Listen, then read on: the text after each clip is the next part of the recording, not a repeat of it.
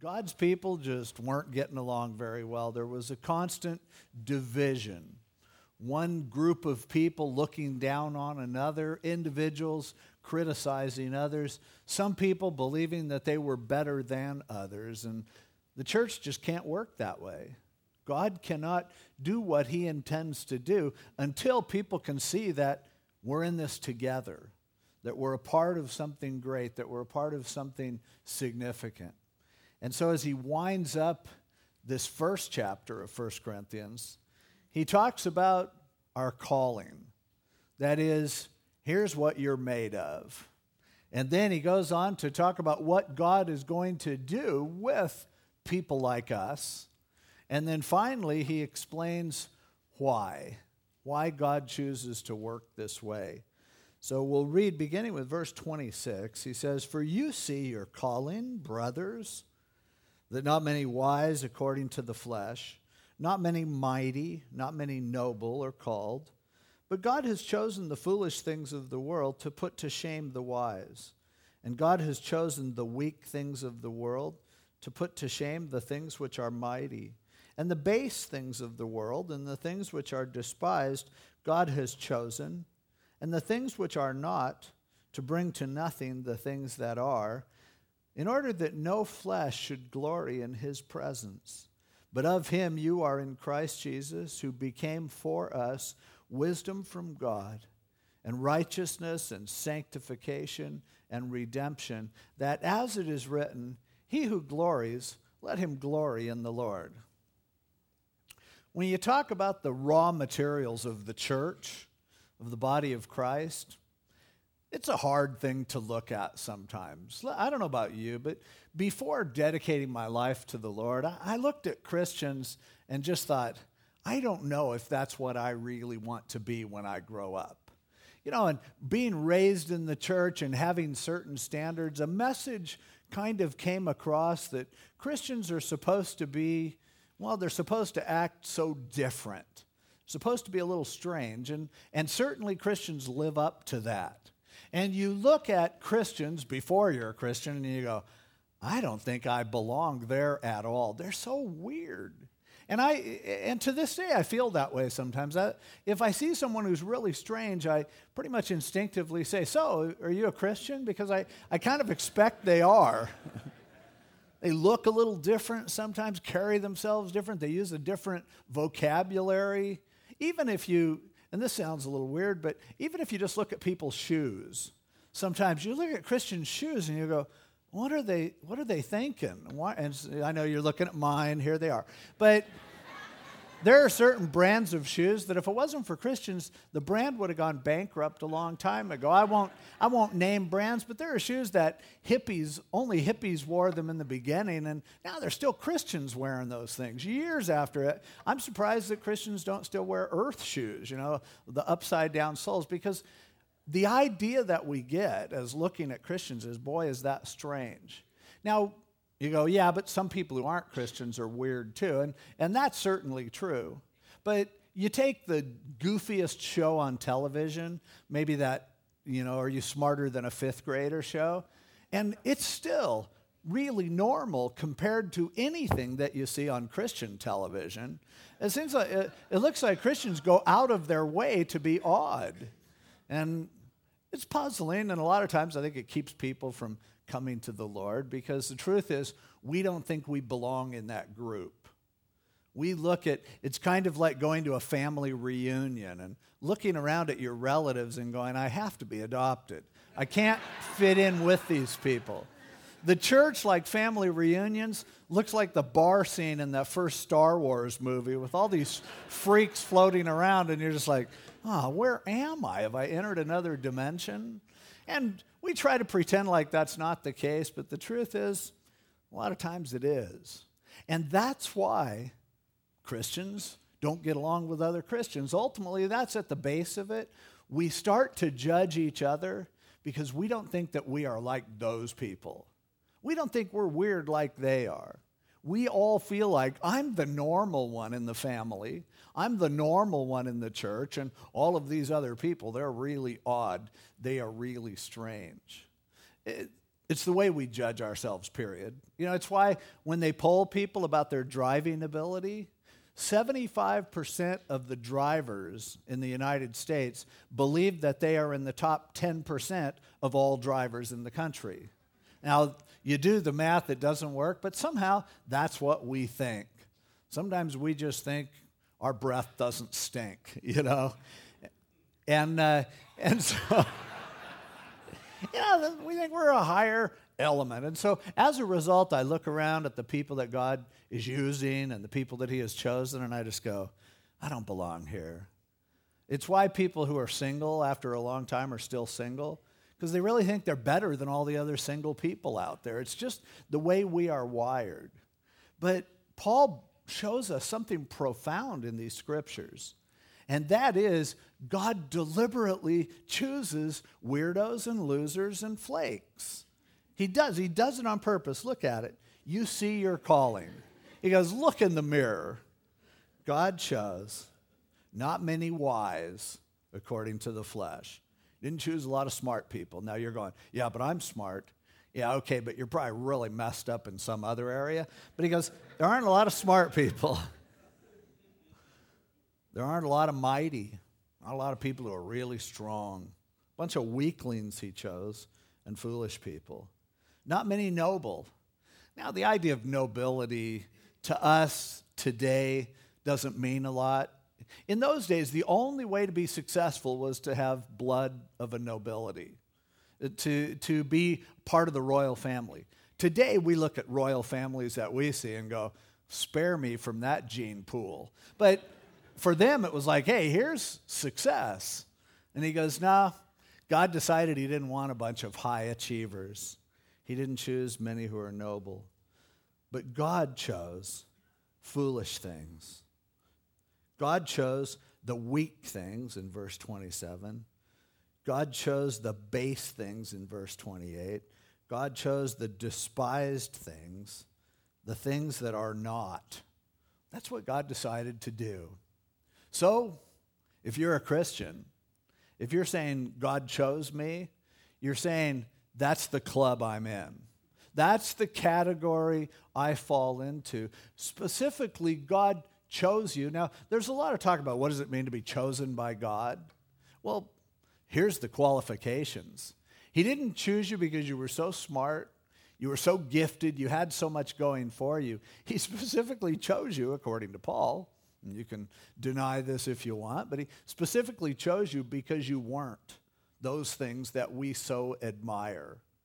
He specifically chose you because you desperately needed him, first of all. And secondly, as we will see later on in the passage, he had a specific purpose in mind that could not be accomplished if he chose the best and the brightest. Now, we need to understand this, that we are surrounded by weirdos because we are weirdos. We are surrounded by losers because we are losers. And if you don't like that, and that's not for you, it's okay, move on. Go ahead and go out there and you live your life long enough, push as hard as you can, strive to succeed as much as you can. Someday you're going to lose. And then you're going to go, maybe I did fit in there. Maybe I could have been a part of that place. Maybe I did qualify.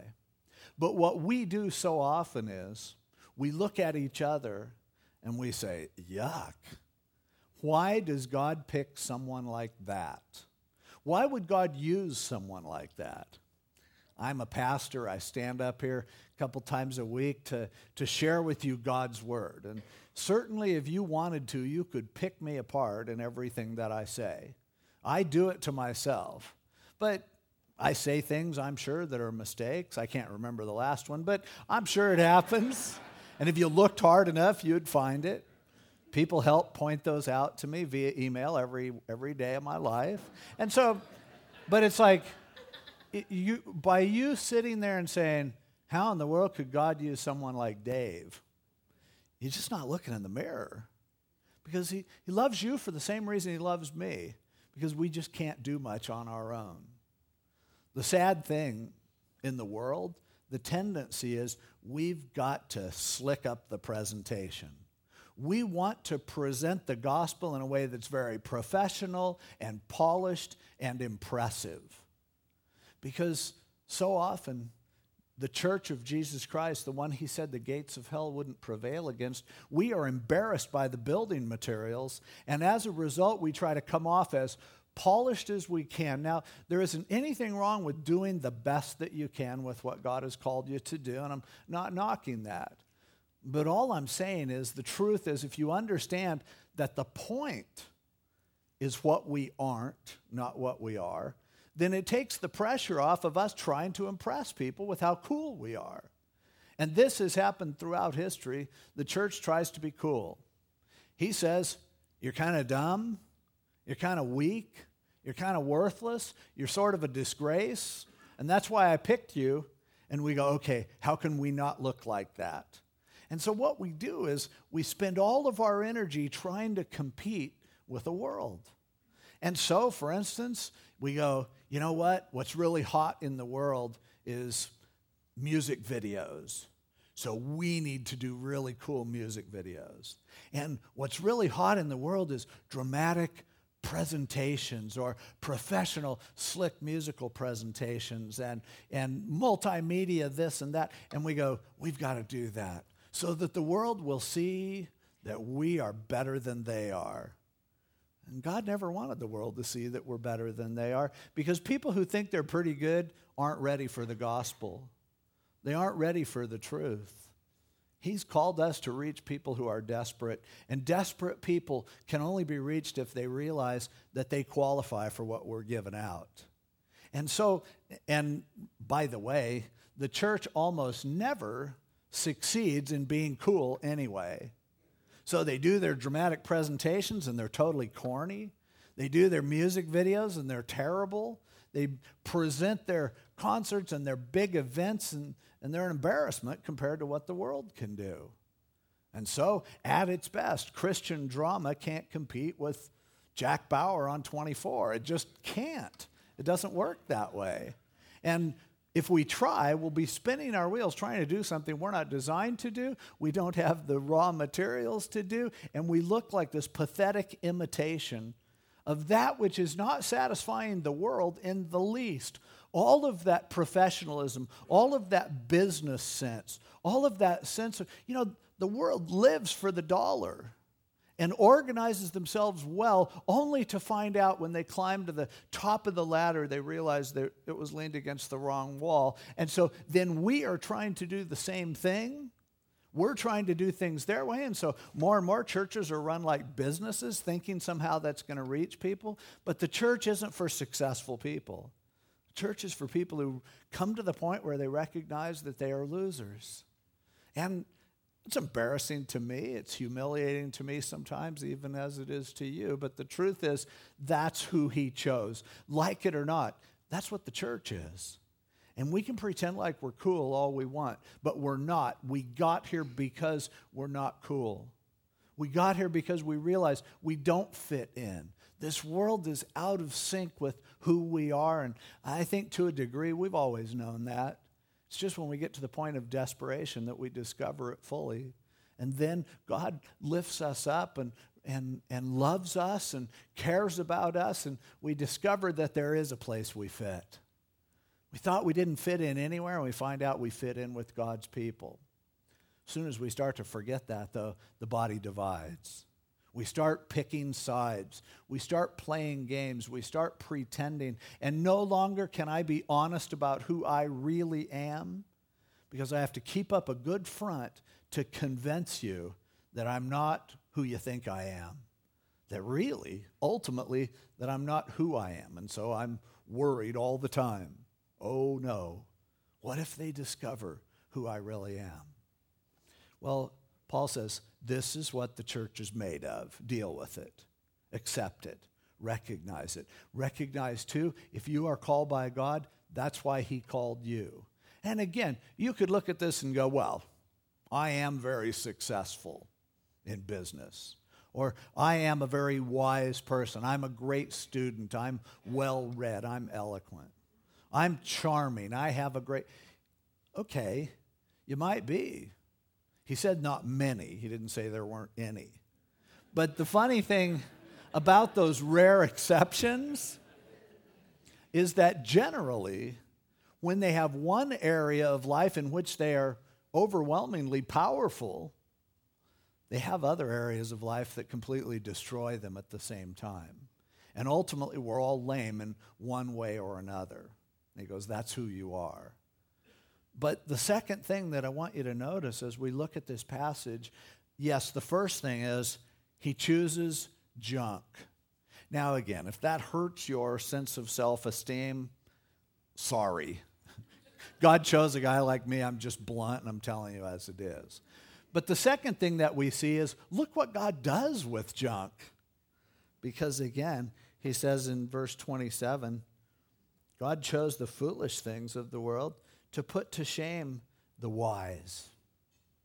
There is something that makes sense on a level that will never be comprehended by human wisdom, no matter how intelligent you may be, no matter how well-read and well-versed you may be, no matter what you ever learn, there's still something inside that doesn't make sense. And God, in his wisdom, can make sense for you of things that you can't understand otherwise. In fact, the simplest minded person in this world, a person who may have great mental disabilities, great emotional limitations, great academic problems, and yet when they meet Jesus Christ, they can understand the secret to life better than the most intelligent scholar on the face of the earth who doesn't know Jesus Christ.